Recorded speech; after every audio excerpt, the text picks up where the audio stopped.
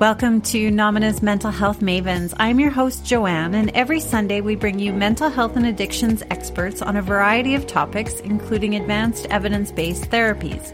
Guest opinions are their own, and some content may be triggering. Our mission here and on our Nomina Wellness YouTube channel is to make exceptional mental health support accessible to everyone. So make sure to subscribe, give us that 5 stars, and maybe even share with a friend. So let's get to it.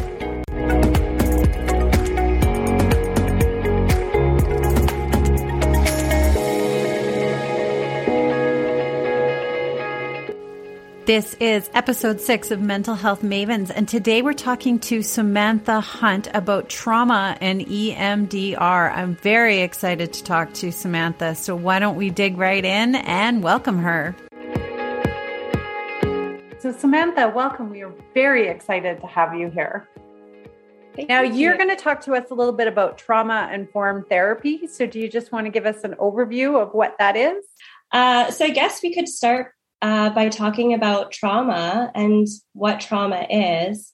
A lot of us have this perspective that, trauma is war or death or a car accident. But many of us utilizing trauma-informed therapies see trauma as anything that overwhelms our ability to cope. So that might look different for different people.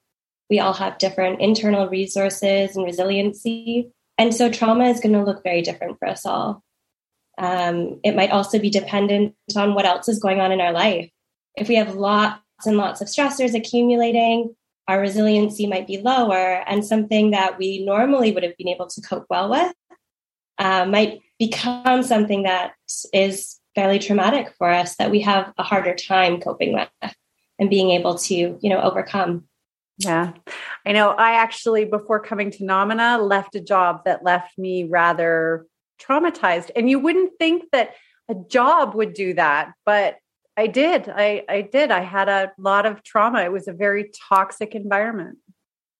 Absolutely. Yeah. And, we've been coping over the past couple of years with a global pandemic.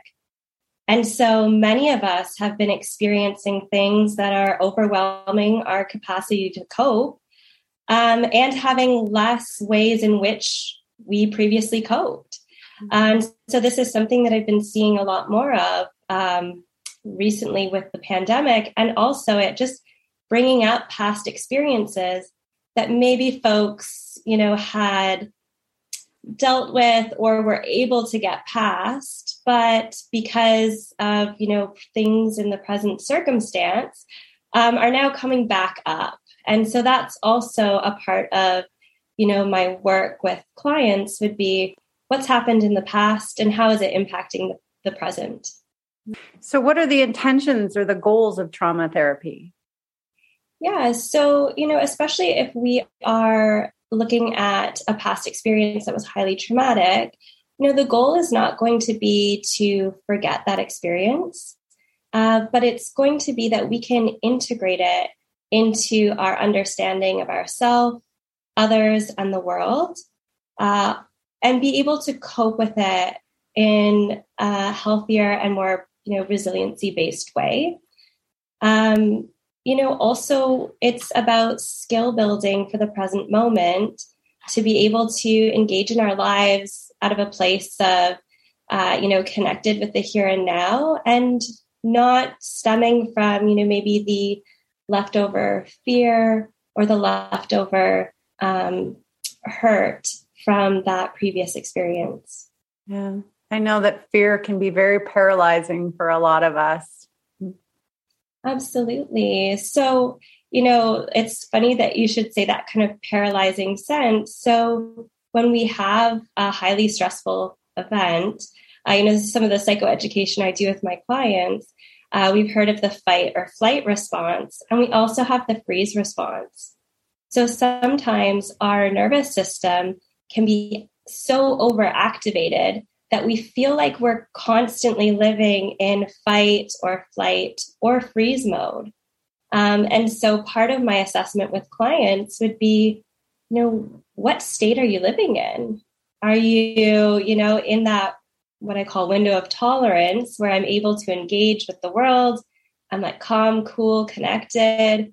Or am I living in a state of fight, flight, freeze, where I feel constantly, maybe on edge, constantly kind of just like zoned out, not really engaged in my life?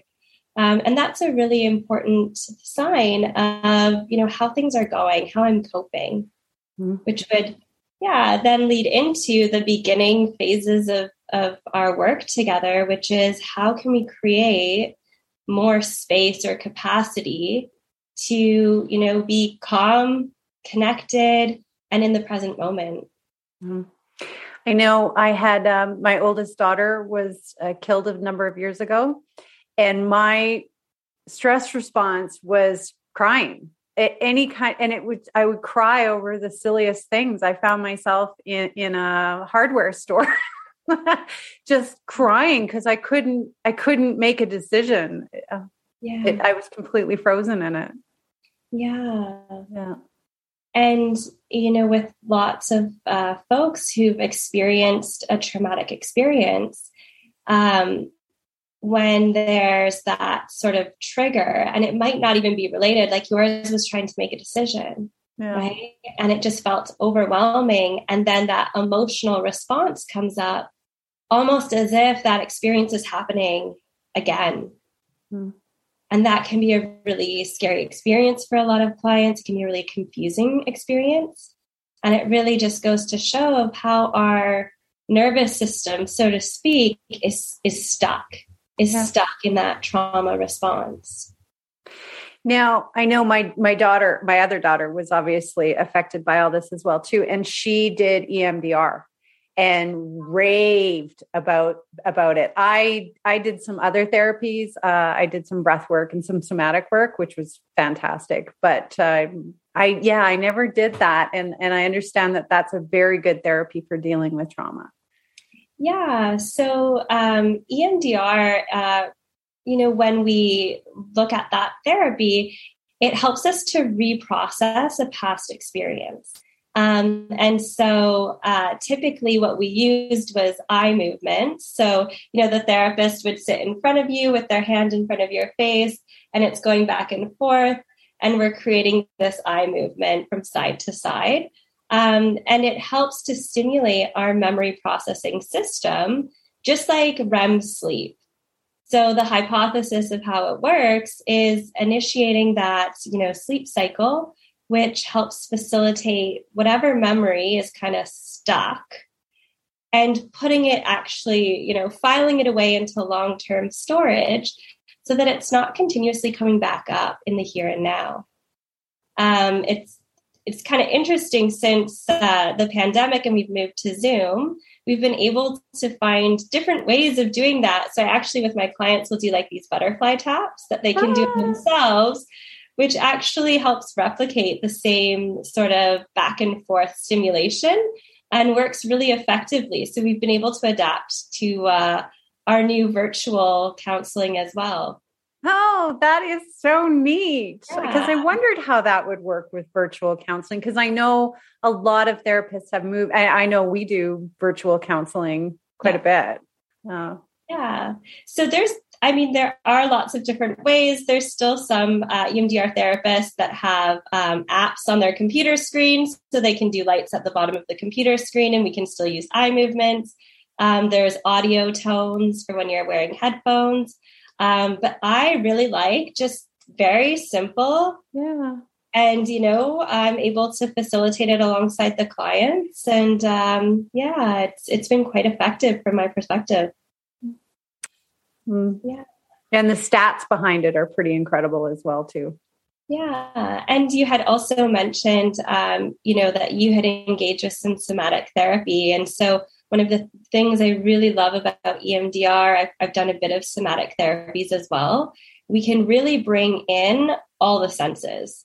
Mm-hmm. And so the intention is to be able to explore, any type of trigger. It could be any type of response, which I've had some clients who have like a real felt sense of something, or a real felt experience of an emotion. Or like a real auditory, like I have this sound in my head, And so we can really target any sense and bring in the body and not just kind of like that cognitive space that sometimes we get stuck in with talk therapies. Yeah. Yeah, I did find personally that talk therapy didn't work as well. And I know it works great for a lot of people, but for me, I think I needed to be able to sit in it, experience it, feel it, but then kind of oscillate out of it and reprogram my brain and how it hung on to so much. And loud noises too. That was another thing that really got me. It was almost like a PTSD response. Yeah. And EMDR is good for PTSD too, isn't it? Yes, absolutely. Yeah. So folks who have a diagnosis of PTSD, but I mean, that's not really necessary. So I've had folks who have official diagnoses of PTSD. I've had, folks who I've worked with who have anxiety or depression. And we've also been able to utilize EMDR with some targets specified with that as well. So there's lots of different applications for it. And as you know, it's been around since the early 90s. So there's been more and more research coming out about the different ways in which it can be really effective. But traditionally, it was first studied and used with veterans with PTSD. Yeah. And on Google or on YouTube, I've noticed a lot of how to do EMDR at home. How do you feel about that? Yeah, so I mean, I have mixed feelings because, of course, I want therapy to be as accessible to folks as possible. My concern is also, knowing the emotions that are elicited with any type of traumatic experience or highly stressful experience. I do believe that having that safe container of a trained therapist is really important, especially if you're going into something that's, a really big traumatic experience that's going to have a lot of emotion. And, sometimes with my clients, when we're setting up a target, we might have a target memory that we're working with that session, and they rate it it's about a 3 out of 10. By the time we actually sort of step back into that memory and we recreate the scene and we kind of re-immerse the person in it, it might have jumped up to an 8 out of 10. Yeah. And so it can bring up some really strong responses. And so that's, my personal perspective would be that, having that safe container of a trained therapist is really important. Yeah, I could see that. I could definitely see that. And then having somebody who's experienced with some talk therapy as well, too, to kind of incorporate that into. I know for me, there was times where I was an 8, and it was nice that I was in a safe place to be able to do that. I don't think I could have done it on my own. Absolutely. Yeah. And I mean, sometimes we want to think that therapy might be linear and, I'm here for EMDR and this is the protocol that we're doing. And I find that, we sometimes bring in other pieces. Some days it's, I need to do some talk therapy about this acute problem that's come up this week only. And, maybe that's what we do. Or, having a really strong somatic response to something that we're doing some EMDR reprocessing with, I might be able to bring in some of that somatic work alongside our EMDR reprocessing. So it can be kind of nice to be flexible as well with what comes up in session. And, I find that as, a therapist with a few different types of modalities, that's something that's really important that I bring to my practice is that flexibility and, being able to work with whatever comes up for the client. Yeah. And I know that a lot of people ask this, and we can't really put a timeline on it, but I know a lot of people want to know how many sessions does it generally take or how long is the process? Yeah, so that would be very variable. When we get into reprocessing work, typically a session or 2 for each target memory that we have is all that it takes for the reprocessing portion. Now, to kind of have somebody well-resourced to get into the reprocessing session, that's really variable depending on, the amount of, it's like inner resource someone has, the ability to be able to revisit some of those challenging events. When we're in the midst of a reprocessing session, we're basically stepping one foot back into that memory and keeping one foot grounded in the present moment here with me, the therapist. Mm-hmm. And so I do have to ask my clients to re-immerse themselves to a degree in that really challenging experience. And so that can be really hard. And in order to do that in a safe way, I want to make sure that my client has lots of skills and inner resource that should they feel it's too much, we know we can come out. Mm-hmm. So I use the example or the sort of metaphor, Dr. Peter Levine, who's, the guy with somatic experiencing therapy, he talks about the trauma vortex.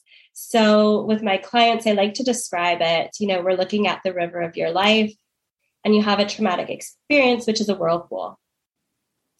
You and I, clients, we're not just going to jump into the river and swim towards the whirlpool and hope for the best. Yeah. That's not going to be really great planning on our part. We might, put a life jacket on. We might have an inner tube around our waist. We might try to find a life raft and then fully equip ourselves before we kind of paddle up to that whirlpool. And so that's the resourcing phase, which is the first kind of phase that I would do within a trauma therapy protocol, is creating what are our life rafts? How do we make sure that we don't get sucked into that trauma vortex and we have the skills and tools to be able to manage in day-to-day life? That makes sense. Yeah. Now, you mentioned that you do online sessions, and I know you're located in Comox or Courtenay, BC. So if somebody did want to have a session with you, how would they get a hold of you? Yeah, so you can find my profile on the nominawellness.ca website. You can also search for me on Psychology Today, which is a great website to find any therapists in your local region as well. I do also have my registered social work license in Ontario, so I'm able to provide virtual support to clients living in Ontario as well as throughout BC. Okay, well, thank you so much, Samantha. And again, if anyone would like to get a hold of Samantha, visit nominawellness.ca or give us a call, and we would be happy to put you in touch with her. Please make sure to like, comment, subscribe, share. It really helps our channel to reach those who need it. So thank you and have a wonderful day.